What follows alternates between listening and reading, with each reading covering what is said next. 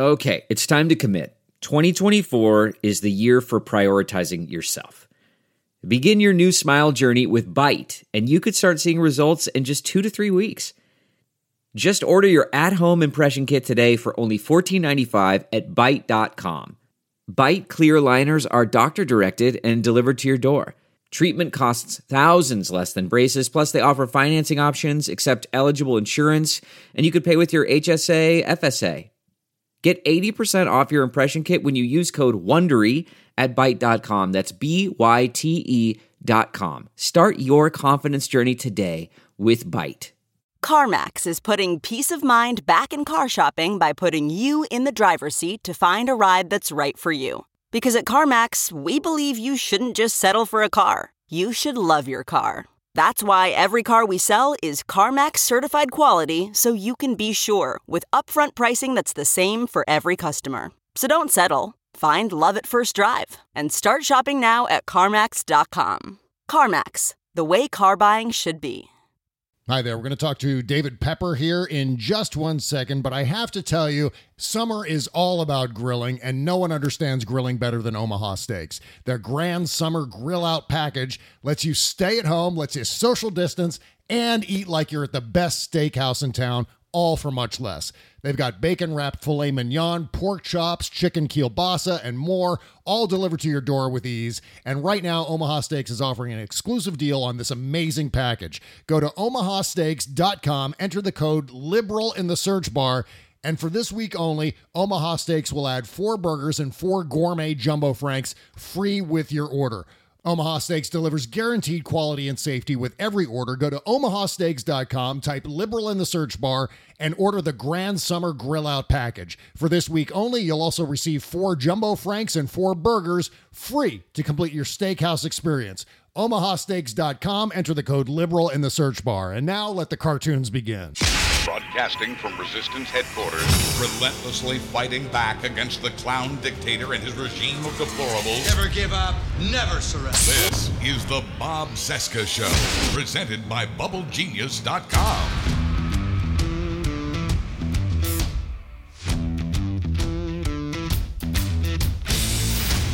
From our nation's capital, it is Wednesday, July 29, 2020, and this is the interview edition of the Bob Cesca Show on the Sexy Liberal Podcast Network. My guest today is the great David Pepper. David is the chairman of the Ohio Democratic Party, as well as the author of a brand new book out now titled The Voter File, a fiction novel about foreign interference in a Wisconsin special election and a reporter's journey to unravel the plot. His previous book, The People's House, accurately predicted the Russian attack against the 2016 election. Today we're going to talk about what Putin might have up his sleeve for this election, as well as the status of the campaign in Ohio. Meanwhile, if you like what you hear today, please help support this show at patreon.com/Bob Cesca Show. All right, let's talk Russia and Ohio with David Pepper. Before we dig into Ohio politics and your most recent book, The Voter File, I'd like to talk about 2016 and your previous book, The People's House. Okay. Explain what happens in that particular novel. I think our listeners are going to find it eerily familiar. So it's an interesting history. I started writing that book in 2012. Mm-hmm. And I kind of came up with this plot about I'd worked in Russia years before. Yeah. And so the heart of that book was about a Russian oligarch who rigged an American election. Wow. And I wrote it in from 12 to 15, edited it a bunch, and put it out there in the middle of 16. And, as I joke, it was supposed to be fiction, and then it came true. So that was my first book, and I've been writing ever since. It was about this time, 4 years ago, about late July, when we first really learned that it was Russia behind the DNC hack. I mean, was that utterly mind-blowing for you? I mean, you had to have known, obviously, that something like this might be in the works, but to actually see it happen in real life a few years after you started the book, it must have been mind-blowing. So I honestly... The heart of the plot I wrote, 2 or 3 years before. I mean, that's what was so strange about it. Yeah. But I think part of what happens when you're writing a book is you're sort of imagining well, if you wanted to do something, how would you realistically do it? So I think the reason it came to sort of mirror what happened was I was thinking, like a bad guy, if I wanted to plot about rigging the American election, what would I actually do? Yeah. But I mainly chose a Russian because I worked in Russia years ago, and I know a little bit about it, so I came up with this character. But yeah, the heart of it came before I had any inkling of what was happening. I put it out in the middle of 16, and people liked the book, said, wow, well, that's great, and they would write, boy, I hope that never happens. That sure is scary. And then after November, when it really became clear what had happened, that's when people would say, what in the world? Because, some of the aspects of the book that it's not just the overarching plot, but there's specifics in there about some voting the Russian guy, and not to give it all away, I hope people read it. He buys a voting company. Well, that actually happened in Maryland around 16. Yeah. It's a lot of it's driven by the Russian oligarchs' interest in fracking, in pipelines, gas pipelines in America. Well, who's buying up that kind of stuff in Kentucky? Russians. Wow. I mean, so there's a lot of weird things that were prescient. And the other one is, and we have to still explore this, but I also got very specifically in how you might hack a voting machine. And it all comes down to taking advantage of the fact that we never really know why people choose not to vote in certain elections, the undervote. Yeah. And that was sort of the heart of sort of the hack. And that's something that if you talk to voter integrity people, one of their great concerns is the way you could hack voting machines is to simply throw out votes occasionally that change an outcome, but no one would ever know why. So yeah, it was. It certainly was interesting. And I did not set out to predict anything, but I think when you're trying to write a realistic, worst case scenario of what might happen, in this case, you're able to pinpoint pretty quickly what are the vulnerabilities of our country right now, and it's all about politics. Yeah, and you worked for CSIS, Center for Strategic and International Studies, and through that organization, you had the rare opportunity to actually interact with Putin. Tell us how that came about and what you observed while negotiating with this guy. So yeah, that's sort of my Forrest Gump existence when I was in my 20s, that I was sort of meeting these famous people, but they weren't famous yet. I was in my early 20s. My first job out of school was I sort of was an intern research assistant for Zbig Brzezinski at CSIS, which is a think tank in Washington. Yep.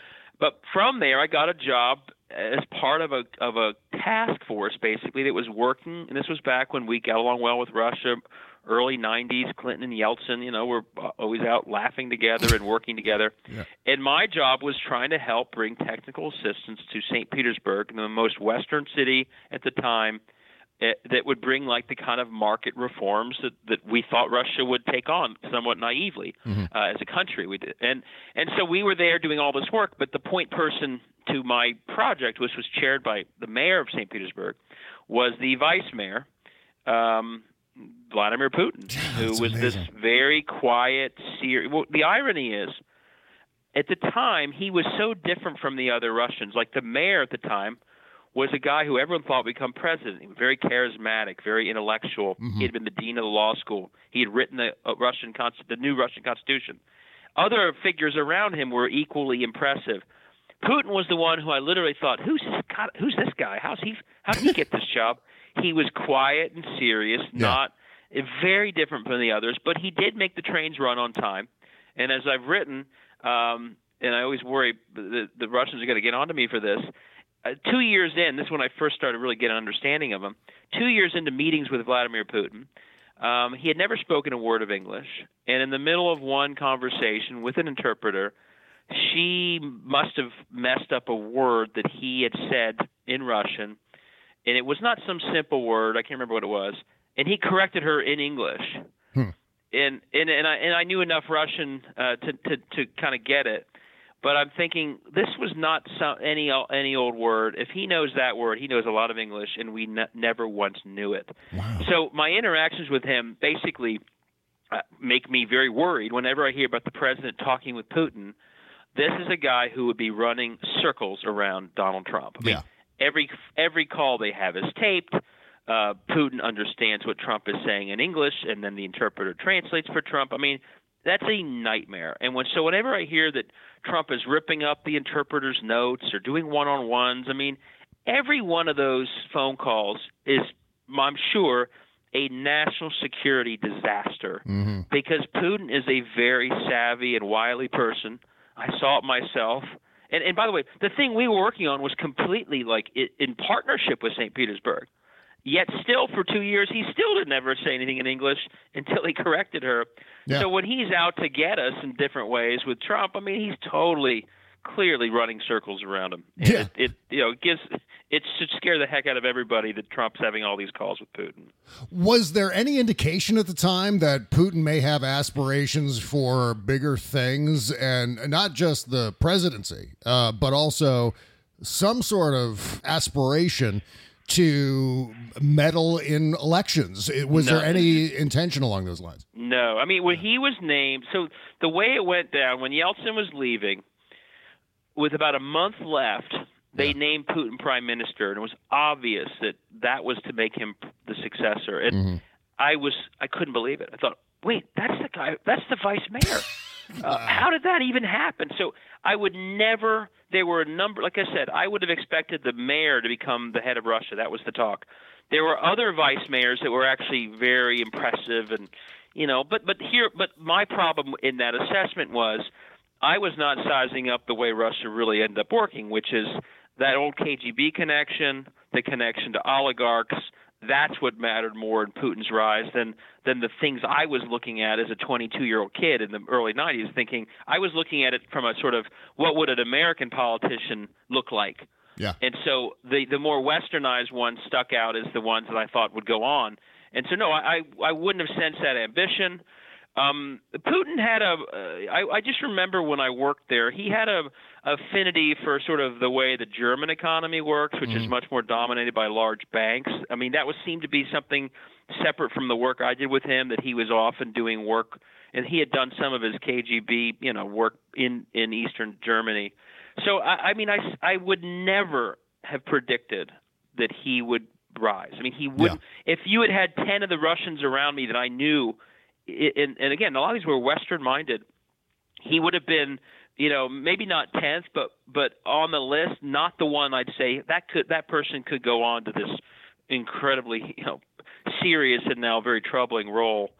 I would say, though, that there was also kind of a sense that some of the people that were most admirable, like the mayor of St. Petersburg, was truly into small d democracy, and you felt it. Yeah. I mean, and he had been a big player in the Russian Constitution. He stood up. Remember, there was an attempt to roll back some of the reforms. This guy had stood on a tank in St. Petersburg to stop it.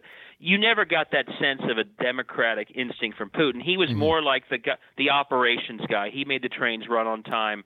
I wouldn't have predicted the negative we're seeing, but I also he didn't give off the vibe of I'm someone who believes in sort of democratizing a country either. It was like he was the practical guy who got stuff done, basically. At what point, with Putin holding higher office, first prime minister and then eventually basically president for life, I mean, that's what we're looking at now with Putin, at what point in that progression through higher office in Russia did any red flags start to raise in your head? Like, okay, there's going to be some trouble down the road from this guy. Were you observing him that closely? Were you seeing the indications? I left. So I stopped my work in Russia in 96 and came back. And so I was more watching from a distance. But I was surprised when he was picked. I wouldn't have predicted it would be as bad as it is. I did conclude from my time there, this was a savvy character, very not at all similar to sort of your traditional Western-style political figure, and he would be a practical guy. He would get things done without as much of a concern about, democratic niceties as we have. But no, I would not have thought. I mean, and I just think it's been a slow. Every year it's more and more clear how deeply problematic he is. Yeah. I wouldn't have predicted he'd rise, but I didn't know enough about. I knew he was a former KGB spy, but I think what might have been the most sort of the biggest red flag at the time would have been that he was selected at all. Yeah, right. Because this was some other group saying this is the guy, and he wasn't rising in a way that you'd expect in a sort of a more modernizing democracy. This was a selection by people. This is going to be the guy we put there, and that's what happened. And so and he was coming out of leading essentially the Russian version of the CIA or the Homeland Security. The fact that he was picked with a month to go should have been a red flag to everybody. That our notions that we were going to have this democratic Russia that we sort of naively thought we'd get when Yeltsin was president, right. That was all out the window the minute you had this very sort of closed-door selection of his successor, of someone who had no history of any sort in actually these types of positions. He was more of a backroom guy. Like, he was the guy who made stuff happen. He was not the out front political figure until he was literally named prime minister. And that's when to me, the shock of it was, wait, Putin, that's not who was even seen in St. Petersburg, is the public face of the city. Right. And now, next thing we know, he's prime minister. Was it a failure of American intelligence? Was it a failure of Western intelligence in total? Or was it Putin's savvy, as you said, as a backroom guy, that kind of blindsided us come, 2014, when you have the Sochi Olympics, and then right after that you have Crimea and Ukraine and then of course the attack on the American election a couple of years after that. How did that come as such a surprise to Americans when that all went down?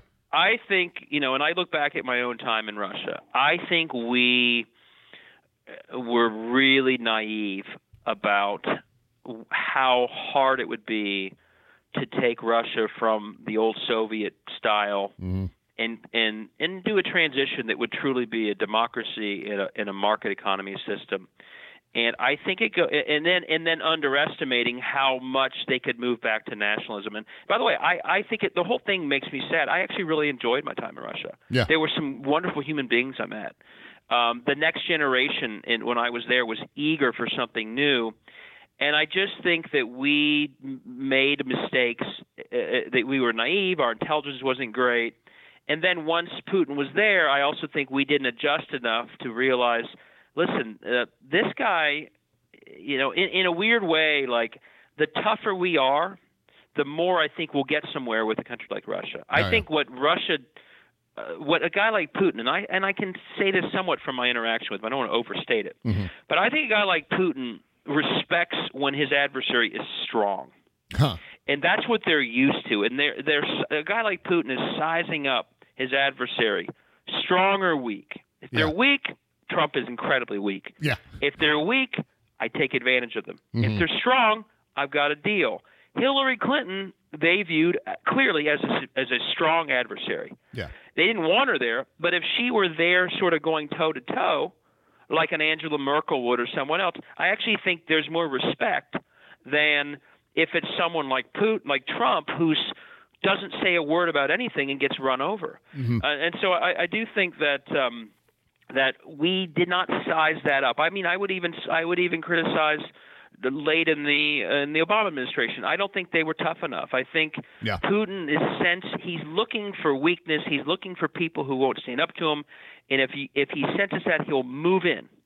And if he senses, no, this other country, this other adversary is tough, there's almost a respect level. This is kind of a small item, but the American co-chair, and some of your listeners will like this or not like this, the American co-chair of my project, the Russian co-chair was the mayor. The American co-chair was Henry Kissinger. Wow. So, again, this is my Forrest Gump life back then. Yeah, it's you know amazing. what? Henry Kissinger was a tough American, right? Yep. They loved that Kissinger was the co-chair because they respected that he was this large, tough guy, this large, tough figure. And so that was one of the reasons they valued this work I was doing. Wow. So I think when it comes to dealing with Russia, I think the mistake you make is to actually show weakness, and then they take advantage of it. And Trump, he obviously is a blustery guy, but they know how pathetic he is. They know how weak he is, and they take advantage of it every single day. They knew that Hillary Clinton is not that. Yeah. And I think that would have made for a tougher role for them, but I actually think if you're trying to long-term, I mean, I think our goal should be to try and find a better world than we're in right now, where we're literally like getting closer and closer to real, acrimony with all these other powers. Yep. I think being a tougher country will lead to a more stable situation than being a weak country they take advantage of. And I do think for 15 years we have not gotten that right. Yeah. And, I think of 2014 as being the turning point with Putin, where Americans finally went, oh, God, okay, now we see what he's up to. But actually, I go back to even 2013 and what happened with Edward Snowden, where Edward Snowden is escorted from Hong Kong to Moscow by WikiLeaks attorneys, and then arrives in Moscow and is basically given a free pass. Here, come stay, enjoy. Right. And he's hooked up with Anatoly Kucherena as an attorney in Moscow. Where do you peg all of that as part? Was that sort of just something that landed in Putin's lap, or was that something that he maybe had been cultivating leading up to it? I honestly, I don't know enough to say there, but I do think that I do think there is a sense from Russia that we were celebrating so much their decline. Yeah. And it was insulting every year that it happened. This is one reason Putin came to power. Yeltsin, in the end, they thought was an embarrassment. And that America was celebrating their decline, and their pride was, injured, to say the least, through the 90s. And so, any way they could stick it to the country that had kind of rubbed it in their face that they collapsed, like the Snowden thing. Grabbing the Olympics was a big win. Yeah. All that. I mean, that's why you see these Russian, they can't help themselves. The Russian TV, they laugh at the fact that Trump is seen as Putin's person. This is like the turnaround from the mid-90s, where they thought we were sort of humiliating them. Now they're watching, saying, so I do think a lot of that stuff is all sort of a reaction to the mid-90s. And it's easy to say all this and going back in time, I don't know what the perfect answer would have been, but I do think in the mid-90s it was a little bit, we were too naive to think, hey, the wall came down, these countries are just going to embrace all this, and here we go. And I just think that we weren't as sophisticated about it. Now, in Eastern Europe, it did happen. And the story that isn't told enough is how much the Czech Republic and Poland and there's other, they're having issues now too, but overall the transition there was much smoother. Now the democratic systems are voting, depending on the country, for people who aren't so good. Yeah. But it was the deeper lift that was needed in Russia and in Ukraine and the former Soviet Caucasus was just, I don't think we really thought about it as deeply, and we thought a few friendly meetings and friendly relations would get it done. Clearly, was a lot more that we need to do. Yeah, speaking of and do it without humiliating people. So they built up this resentment that Putin won in the same reason that Trump won with "Make America Great Again." It was we make Russia great again, get our pride back. That was a lot of what brought him in and why he was so popular for a long time. And in fact, isn't part of that expansionism? I mean, that would explain Crimea. That would explain Ukraine overall. Yes. Is there any ambition along those lines to expand into Eastern Europe again? Is that kind of on the table for Putin? Is that a long-term goal? I think wherever you see Russian population, Russian ethnic population, and that's how they think about it. Yeah. I would think that there's, that's somewhere there. I mean, obviously Eastern Ukraine's the most obvious example. Yeah. But no, I think the Baltics and other places, there's probably always a concern about it. And again, I worry so much, not to sound paranoid, but when they see Trump as weak as he is, and just today, more troops coming out of Germany. I mean, Trump is doing everything that Russian foreign policy wants us to do, and I do worry if Trump, when Trump loses, who knows what Russia might try if they think that they only have a few months left with an American president who will do nothing about it. Wow. I mean, if he's not willing to bring up the fact that they either stole an election or are putting bounties on American troops, they're thinking, what else could we do that he won't do anything about? That's when you think about it from a national security perspective, that's a really scary moment for our country. Oh yeah. That one of the keys, is I don't know your age. I'm 49. Like, in fact, my birthday, I was born less than a month after you were. So oh, we're really? the Okay, same age, yeah. So we grew up when like we had this crazy deterrent theory and nuclear weapons and all that, and that was all kind of scary when you look back at it. But there was some security that came out of you kind of knew what each side would do. Yeah. And right now I am worried that Russia may think, and they may be right, that we won't do something because of Trump if they take a very hostile act. Yeah. And that kind of that in the past no one would ever dream of that. And that's the kind of sort of unequal understanding or misunderstanding that can lead to major problems. And so, if they roll troops into the rest of Ukraine, if they did something somewhere else, would Trump get on the line with Putin and tell him he wouldn't do anything about it or beforehand? That kind of uncertainty when they would have been certain before that we would actually do something, that's a really risky moment in, frankly, our world. And the other thing that scares me, again, not to only talk about things that are worrisome, but like when you see that General Milley unwilling to say no to showing up in Lafayette Square, and then you see the Russians saying, man, that general, he did exactly what Trump told him to do.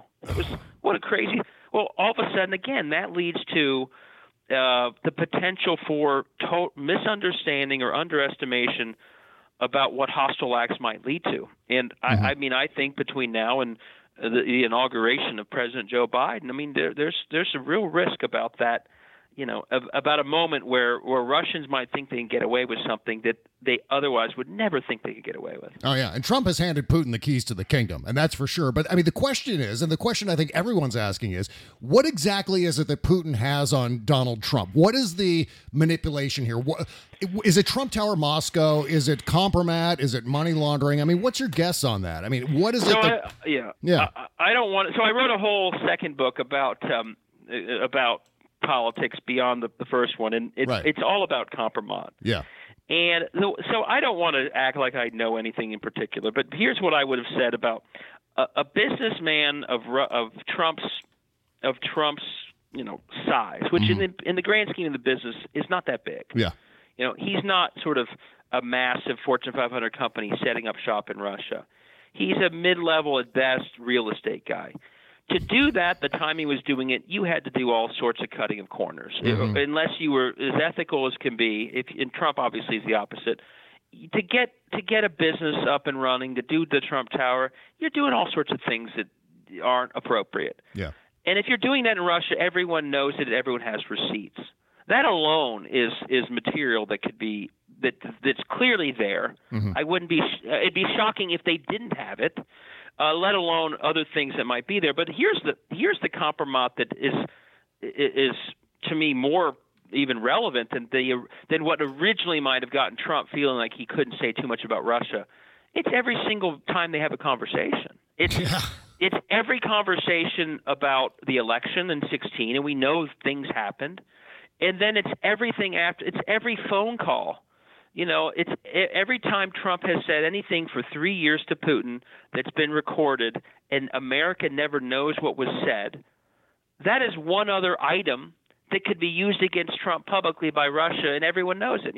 Whatever he said at Helsinki when they tore up the interpreter's notes, there's compromise right there. Whatever was said to Trump Jr., back in the election, you name it all. So that's why when I go back to my initial meeting with Putin, I believe that every single time they interact, they are developing things that would hurt Trump if it came out, and that's all against him, let alone whatever transactions or interactions took place back when he was there. You probably heard the same things. I never was in Russia before it was Russia, but you didn't go to the Soviet Union back in the 80s and without being followed. Oh yeah.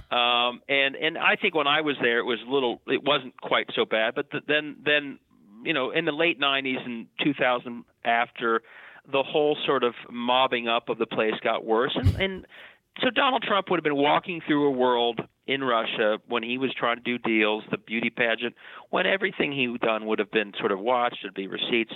But I think he's developed more of the problem since he's been president, probably. Yeah. And at any moment they could say, hey, that phone call we had a year ago, that could be trouble. I mean, So they've got it all right now. And it's bad when Donald Trump will turn on anybody, he'll criticize anybody except for one person. Yeah. Vladimir Putin. Yeah. And somehow he has no discipline in his life whatsoever except for one thing, and it's that he will never, ever criticize one man. And that tells you something's going on besides that he has some inclination that he likes the country of Russia. Well, it's too much. Ultimately, that's the main thing about this. I mean, other than the international intrigue of it, the attack and so on, the consequences of it, is that it's so obvious. We all see it. It's so clear and unequivocal, and yet we're being gaslit on all of those things. I agree. What was your reaction to Trump's interview with Axios? There was a clip that came out today in which he said the Putin bounty story is fake news, while also saying that the intelligence never made it to his desk. It's one of those things where the news is fake, but the leak is real. It's so and the worst part is he also gave the Russian answer on, well, yeah, we did that to their troops too. I mean, that's what Putin would say. That's what Putin would say. Yep. So I agree with you. I actually think that we have sort of been gaslighting ourselves for 4 years because we continue to be shocked by it. Yeah. It's like, wait, that's what you would if you are basically, somehow in trouble with Putin and can't ever say no to him, everything he's doing is exactly how you would behave. And so our media, I mean, I guess people don't like to talk about it. It feels a little conspiratorial, blah, blah, blah. But I actually think that the continued shock of it is almost us almost pretending that it's not as bad as it is. And the thing I keep saying is, and again, this is sort of the writer in me talking, because when you're writing books, you're thinking about worst case scenarios. Yeah. But all of a sudden, they make more sense than the denial of what actually is happening. Oh, yeah. I think in a year or two, let's assume Trump loses, I think it's going to be a lot worse than anything we're thinking about right now. Oh, I think that the depth of it, these phone calls, what they're talking about, the connections. I mean, just as an example, they were working so hard to create a back channel a couple years ago. Yeah. Do we think they just stopped trying to create one? No, I think there is one. Yeah, it exists. There's one that Right. exists. There's no doubt to me that they didn't. Jared dumbly goes over to try and do it at the embassy. Somewhere they created it, and it exists. I don't think they just stopped trying to have those back channel communications. Yeah. I think they actually succeeded in figuring out a way to do it. Where Trump, separate from his chief of staff and separate from others, could actually have. So I just think we're going to find that, and this is true with just the corruption generally, I think when this is over, and this is why they're going to fight so hard to not lose, I think we are going to find that the level of corruption, the level of tentacles back into whatever the Russia interaction is going to be more shocking than we even think now. And the behavior of Donald Trump is why I think that he just won't go. Even the interview you mentioned today. Yeah. I mean, it's just he can't do it. He won't go there, and it just tells you everything you need to know. Unfortunately, COVID-19 infection rates are exploding across the nation. We know it's common sense that everyone wears a face mask, and finally, most states have put mask mandates in place. Despite what Louis Gohmert says, face masks are still our best way to protect ourselves, our family, and our community. But what happens when the mask you thought you were buying is fraudulent or worthless? The FDA has provided a list of authorized respirator mask manufacturers. Finding those masks has been a challenge, and verifying their authenticity is even harder. Right now, thenewdealshop.com has FDA-authorized respirator masks with anti-fake authentication on every package to ensure you're getting exactly what you need. These masks are tested by the NPPTL in the United States and provide greater than 95% filtration. They've even been used in the medical community, too. Right now, these masks are in stock and ship for free for my listeners when you add the code SEXYLIBERAL, 2 words. Go to thenewdealshop.com and order your supply today. That's thenewdealshop.com. Get them and keep yourself, your family, and your community safe. And you know what everyone hates in this time of pandemics and social media and Zoom meetings and all that crap? You know what we hate? We hate when people put unauthorized screen grabs and photos of us up on their social media pages. It's always when we're looking the weirdest, too. We're not at our best sometimes, and somehow all of our friends and family find those photos and they stick them up there without asking our permission. 2 solutions for you. a no unauthorized photos policy with your friends, and of course, I'm talking about Plexiderm. Plexiderm is a clinically studied serum that visibly eliminates your wrinkles, crow's feet, and under eye bags, all in the comfort of your own home. Plexiderm goes on clear and lasts for hours, so nobody's going to know that you're using it. Go to tryplexiderm.com, use my code VOICES for half off a full-size bottle of Plexiderm, plus an additional $10 off. Or try a $14.95 trial pack today by calling 1-800-685-1292 and mentioning the code VOICES. Again, visit tryplexiderm.com, use the code VOICES for half off a full-size bottle, plus an additional $10 off. Or try a $14.95 trial pack when you use the code VOICES at tryplexiderm.com. Thank you. The Bob Cesca Show. Tell me, David, about the new book, The Voter File. You mentioned that is sort of pegged off of Compromat. It has more to do with a plot to undermine a special election, yeah? Right. Yeah. Well, so the second book with the Wingman is more on Compromat. It's the third. Oh, okay. It's the third. The new book is called The Voter File. And basically what it does is it takes sort of the first two into a sort of deeper direction. It almost is assuming that we've solved the problem that our election systems themselves aren't able to be rigged, which is not the current state of things. No. And it basically takes there was obviously hacking of the DNC in 2016. That was part of the overall plot. Right. And they hacked emails. We know that. Poor John Podesta got his emails hacked. That was terrible. We know they were looking at polling. But every once in a while, if you see the articles about 2016, they'll say, oh, they also were trying to get voter data. Yeah. And the book, The Voter File, is essentially what would happen if a hostile force, be it a country or anyone, managed to hack into the voter file or voter data of campaigns or parties. And the point of the book is that is actually the far bigger risk. Emails and polls are one thing. You can get embarrassing details. You can use in different ways. But if you got into the voter file of a major campaign or a party, you're essentially got your arms around their playbook. It'd be like stealing the playbook of an NFL team before the game. Yeah. And so this book is sort of it's fiction, but it's also but again, so was my first book. This is what would happen, what damage you could do in a fictionalized way if a hostile entity were able to get their hands around, in this case, the voter files of both parties, and how that would allow them to really do major damage to elections up and down the ballot without ever touching a voter machine, without ever touching a Secretary of State's, voter database. And so, as I've gotten with other books I've written, people read it and say, man, that is a really scary prospect. Yeah. And obviously, the lesson is everyone who's involved in campaigns and parties needs to protect this stuff very, very, as hard as they can, and they do.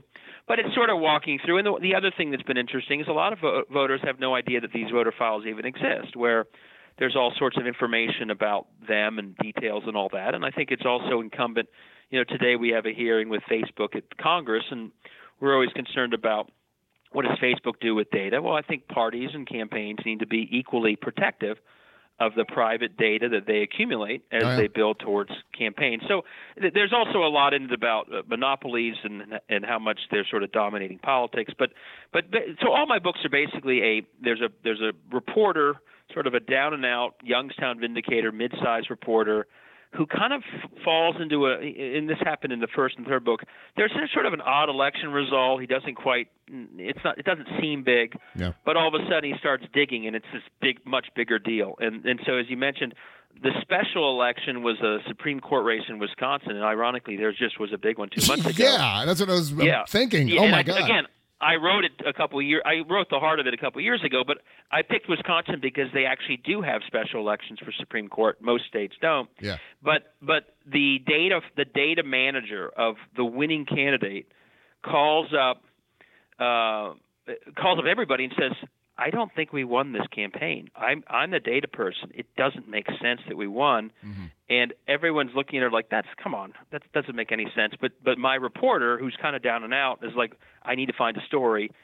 and she says that he doesn't really believe it, but then she starts showing him how the voter file works, what the data looked like going in the election, and says, there's no way we won that election. And when he starts digging, he figures out that that special election wasn't hacked for its own right. It was sort of someone perfecting in preparation for a much bigger election coming in November. So that's sort of the heart of the book.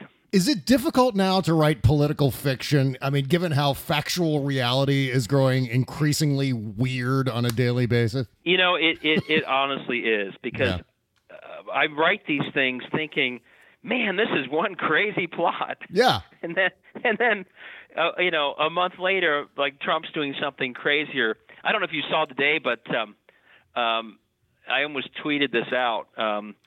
You know, my second book also is all about a sort of a conspiracy to add candidates into a primary in order for one candidate to benefit by other candidates taking away votes from the favorite. Oh, that sounds familiar. You might call it the Kanye West conspiracy theory. Yeah, exactly. So it's all about, like, that's literally the plot is you add someone to the primary to really tank another candidate, and so I'm watching this Kanye West thinking, well, there's the wingman, that's my plot. Yeah. But today they had the one thing I'd say about Trump versus my plots is my people are much more effective and smart.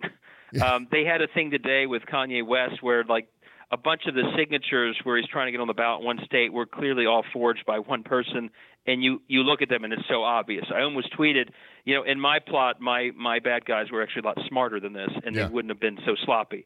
But so no, it is funny how, and so one of the things I try and do is so it doesn't seem like I'm just writing about things that are happening.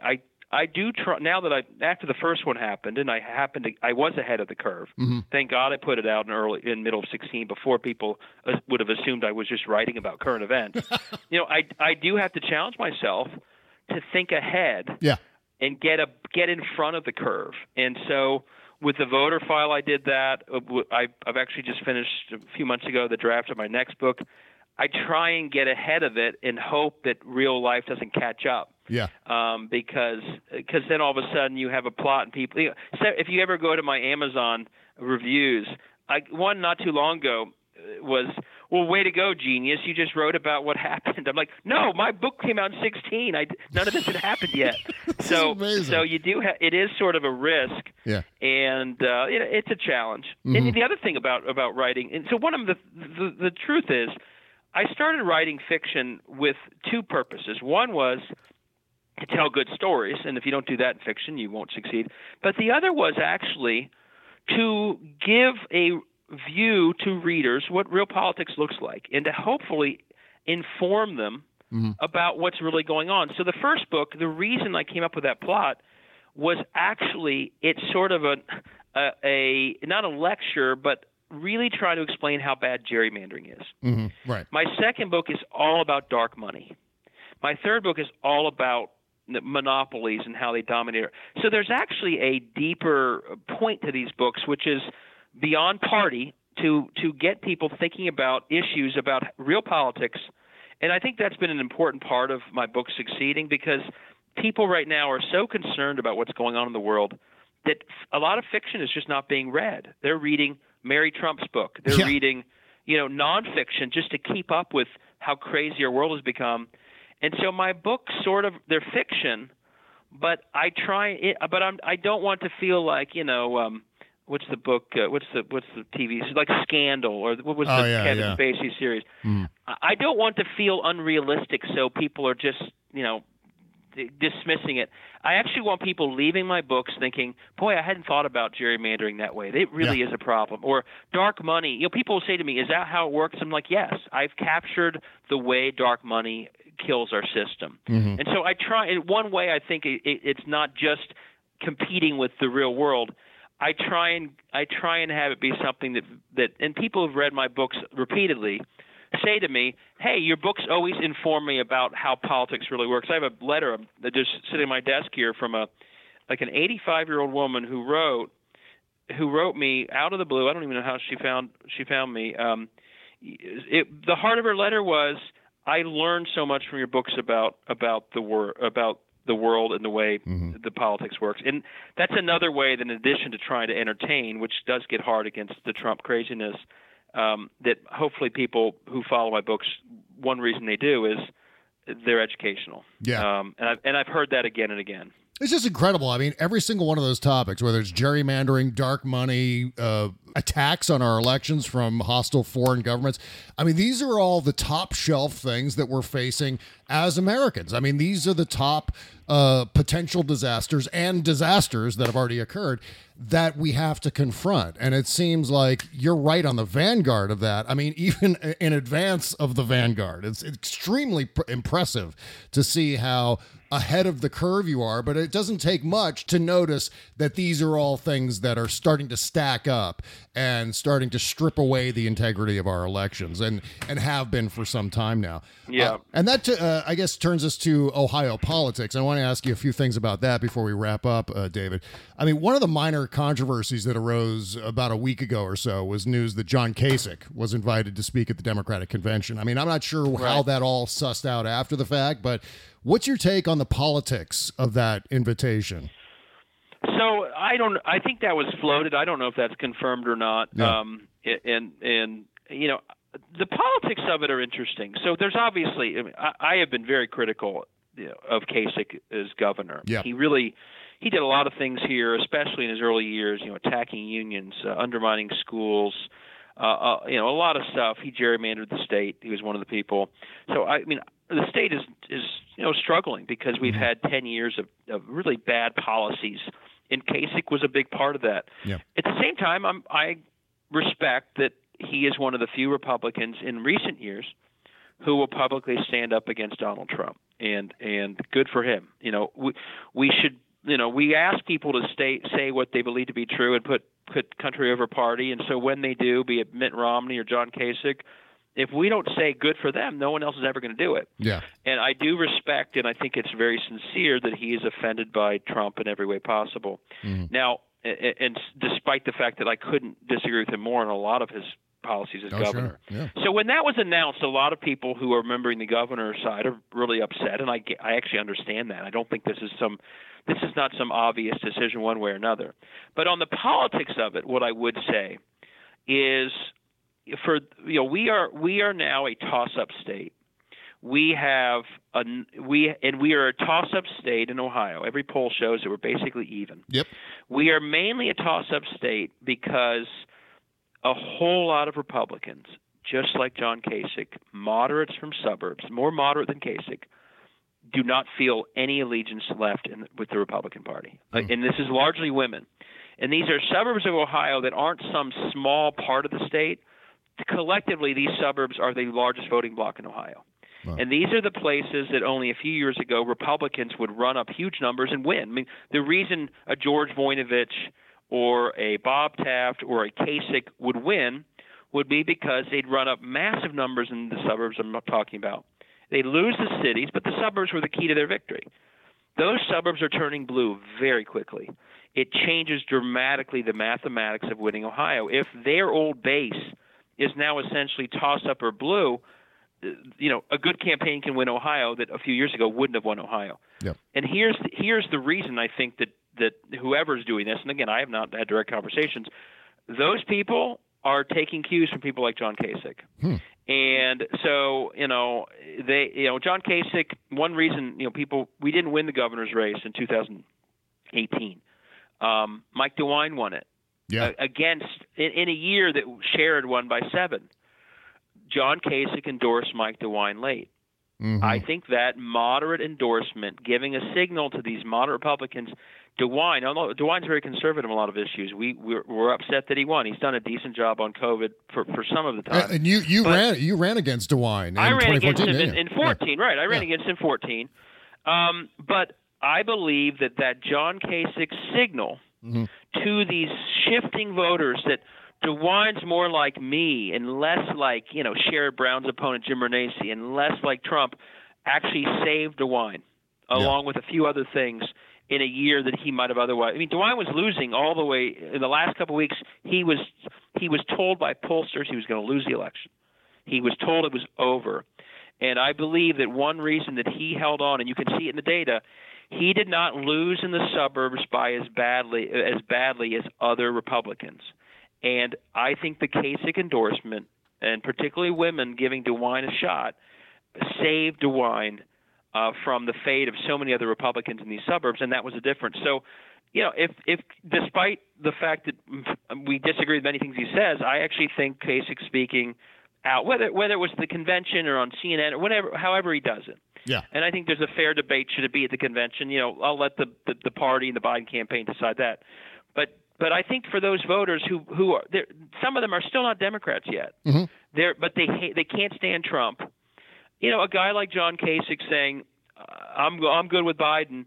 That's a signal, just like it was in 2018 for Mike DeWine, that actually might move the kind of a few percentage points voters that could change the outcome. And I think that's why it's being looked. That's clearly why it's being looked at. And I think that people in Ohio will tell you that the case, the brand that DeWine was in, the sort of the Kasich moderate wing, versus the right wing, was a very important reason that DeWine did not suffer the same fate as Republicans in other states who just are getting so crushed in the suburbs they can't win. Yeah, correct me if I'm wrong, David, because it seems like we're in the midst of a realignment here, and John Kasich seems to be at the head of that. I mean, he seems to be one of the leaders of that realignment, of people who are, more or less lifetime Republicans who are starting to look at the Democratic Party as a possibility, since the Republican Party has gone just full red hat, I mean, for the most part. And as you said, Ohio is right now, and according to the polling averages, a 1-point race between Trump and Biden. So we're talking about, I mean, all Kasich needs to do is to bring another 5% of Republicans to the table, 3% of Republicans to the table, to shift that balance greatly in favor of Joe Biden. It seems nuts to turn that down, don't you think? I will say I get we fought him so hard on major issues that I don't want to dismiss people who are not happy about it as if we're talking about core issues of labor and a woman's right to choose that he was terrible on. Mm-hmm. So I get it, but I also think that him standing there and here are the kind of voters we're talking about. They know they don't like Trump, but they're seeing ads right now that Joe Biden is going to unleash criminals all throughout the suburbs. I mean, I saw one last night on my TV here. It's ridiculous. But those voters are literally we got 97 days between now and the voting day. They are going to hear a million ridiculously misleading and horrible things about Joe Biden. Yeah. And at that point, they're not going to know which way is up. And that's where I think if a guy like Kasich is saying, "Hey guys, I'm seeing all this. Joe Biden is a good guy." I mean, I do think that could sway the voters who are not for Trump but are going to have heard so much BS about Biden that they really aren't going to know what to do. I do think I think he could move votes. He's moved votes. He moved votes in the governor's race. I believe that. And I do think he can move votes. So I don't think it's an easy call because I do think, and I was one of them. Like, we fought so hard on issues that we disagree with him on. And so, but the way if he is picked, the way I would frame it is, listen, we're not endorsing his views. Yeah, He's exactly. endorsing our guy. Exactly. It's not like right. It's not like I'm saying that I agree with. No, I'm proud to have fought, and we stopped. One reason John Kasich changed on some issues is because when he tried to destroy collective bargaining in Ohio, he was defeated just so badly. Mm-hmm. So on some things, he figured out I'm not in lockstep with Ohio at all on these things.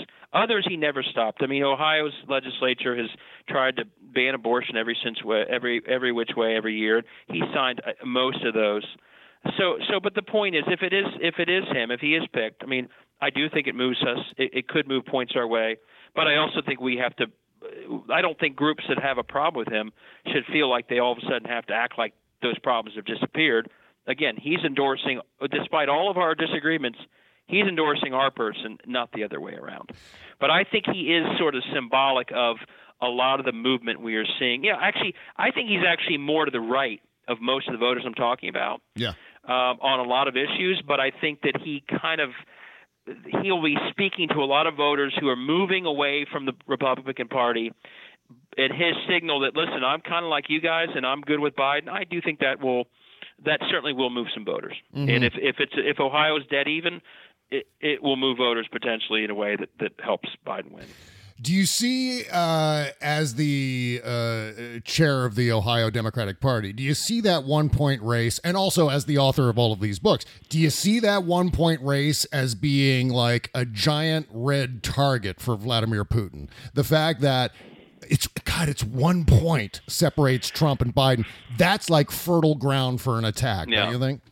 Well, what's funny you mentioned that, not to keep going back to my books, but the reason in the People's House, the reason that they were able to do what they did is because gerrymandering made it so clear what the 18 or 20 congressional targets would be. Mm-hmm. There are only a very few number of swing congressional seats.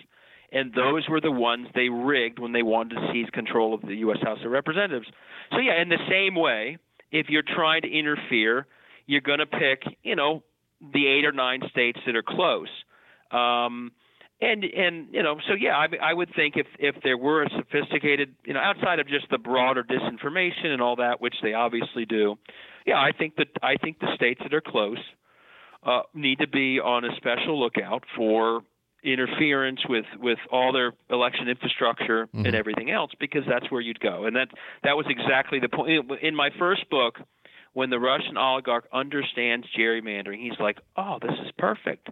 I don't have to go interfere in 400-plus House seats. Wow. I only have to pick 20 because it's those 20, and everyone knows who they are, that will determine the outcome. And in the same way, the Electoral College system creates 8 or 10 states in this case that the good thing this year is there are many more that we can win, so that's good. Mm-hmm. So there are more targets, but it's pretty obvious where you'd go if you wanted to cause trouble.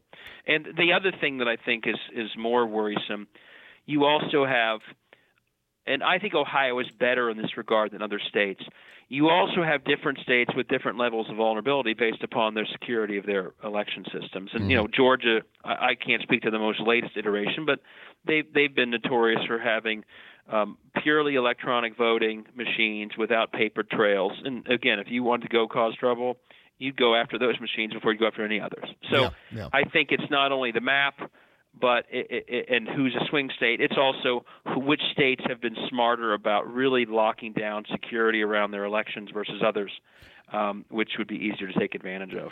What do you think, just as a last question here, David, what do you think is the other Russian shoe that's going to drop this particular cycle? Is it going to be voting machines? I'm kind of sitting on the edge of my seat waiting, because we haven't seen any major hacks. I'm wondering, what's Russia's MO this time around? What does the GRU and what does St. Petersburg have in store for us this time?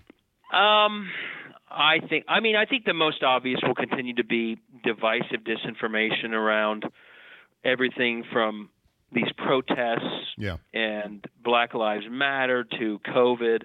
I mean, we're already seeing a lot of that. And there's clearly, the worst thing about, in my first book, the naive part of my book is when they discover at the end what happened, Republicans and Democrats come together and say, oh my gosh, we can't believe that happened. We must solve the problem. I actually wrote that because I thought that's what people would do. Yeah. And the worst part about 16 is that we all know what happened and no one's done anything about it. Yep. And so we've invited it again. So I think the most obvious thing that will happen is the easiest, because Facebook and others have not really done much. The continued use of social media and data to just create so much confusion and disinformation, division. But the more worrisome thing, and I don't want to predict anything, but the more worrisome thing for me is getting into the election infrastructure of the country. It's clear that they've attempted to do that before. There's a general sense they weren't successful, but I think even that's not completely 100% known. Yeah. And would they be able to do that in 20? Would they also try and do the kind of things I mentioned in the book? I can't imagine they wouldn't attempt to get into the critical infrastructure of campaigns and parties. I mean, if you were trying to do bad things, that's one of the first places you'd go, which is sort of the point of the book. But of course, the broader disinformation is going to be happening. But the shoes that would be truly more damaging would be any success in getting into the infrastructure of elections or the heart of campaigns, be it voter file or other things that folks are doing. And you can only hope that states have prepared for that. But I will say we have sent a signal to to the world, and this is because of our dysfunctional politics, we have sent a signal to the world after 16 that if you hack in and you try and impact the outcome, nothing really happens to you. And so of course they're going to try again. I mean, there's no doubt about it. And we should all be. The next 97 days are a huge opportunity, but also really scary. And we need to all be. I mean, I'll just give an example. I am worried sick, as I know our country is, about these federal police, quote unquote police, showing up. Not in Portland. They just announced today. Cleveland, Milwaukee, Detroit, the big Democratic areas of swing states. And the idea that this close to the election, our cities are becoming the, quote, caravans of 2020 of the election should scare us. And not to sound too paranoid, but my biggest worry, maybe it's a 10% chance, is that those, quote, unquote, police ultimately late in the election are awfully close to where we vote. And all of a sudden we got a whole lot of intimidated voters. I mean, that's the kind of thing that a true bad actor would try, in the fact that they're moving these people into cities, 98 days to go, at a time where we know they want to challenge people at polls, which they've announced. All this is really creeping into really, protected space of fair voting. So no, it really, all this stuff. I mean, these police jumping out of cars and that's right out of an autocrat's playbook, what they're doing. And so, that stuff beyond what Putin's doing, at this point, Bill Barr and Donald Trump seem to be every bit as capable of doing really bad stuff in our elections as any foreign country. And this federal police sort of creeping into different cities we all should be on guard for what ultimately is the plan they have with those people. Do the Ohio Democrats and the DNC have lawyers ready to roll? I have a terrible feeling that Donald Trump is going to use this absentee ballot issue as a way to challenge the results of the election. I mean, are you guys ready to swing into action if that all goes down in and around Election Day? So I can't. Yes, the DNC and the Biden campaign obviously are gearing up. I will say, and this is special thanks to an old friend of mine, Stacey Abrams, because of support of her and other groups. We have a bigger voter protection and voter observation capacity this election than we've ever had. Wonderful. So just as the Republicans plan to literally, and this has been reported in the Times, but we knew it was coming. Their plan is to literally recruit thousands of operatives to show up at poll locations and challenge voters they deem, quote-unquote, suspicious. It's pure voter intimidation. And what are we doing? We're trying to recruit as many people to be poll observers and poll workers to protect those same voters, one voter at a time. So, we're recruiting that. We'll go to court if we have to, but we also just need people in the front lines literally protecting the right to vote. But I think you're going to see coming – attacks on vote by mail. You're going to see attempts to, quote unquote, consolidate polling locations. Their dream election is what happened in Georgia. Huge lines, long waits, people afraid of getting the COVID. And so our push in every way possible is to get people to vote by mail early. Every early vote is a vote you can't suppress on Election Day. And I'll close with this, again, sounding like someone who's written the books I have. I don't believe that Donald Trump is railing against vote by mail because he thinks that Democrats benefit so much more by vote by mail than Republicans. The data is very clear. It's pretty much a wash.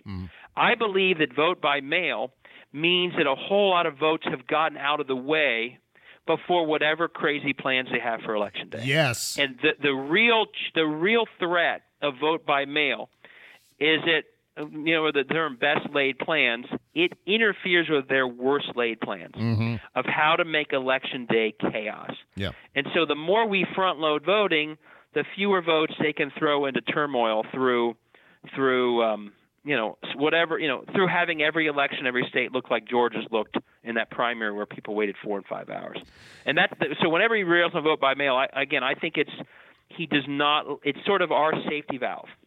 And he wants to cut off our safety valve so everyone is stuck voting on Election Day in a pandemic. Well, oh my God. As terrifying as this conversation was, David, I am so grateful for your time today. Really, really appreciate it. Again, the must-read new book is called The Voter File. It's out now. Huge positive reviews for this book. So you got to check it out. Link in the description at bobcesca.com. This is required reading. Thanks so much, David. Good luck to us all. Thanks, Bob. Yes, absolutely. We'll see you in 97 days. Yeah, you bet. Thanks for a great conversation. You got it. Take care, my friend. Okay. Bye-bye. Take care. See ya.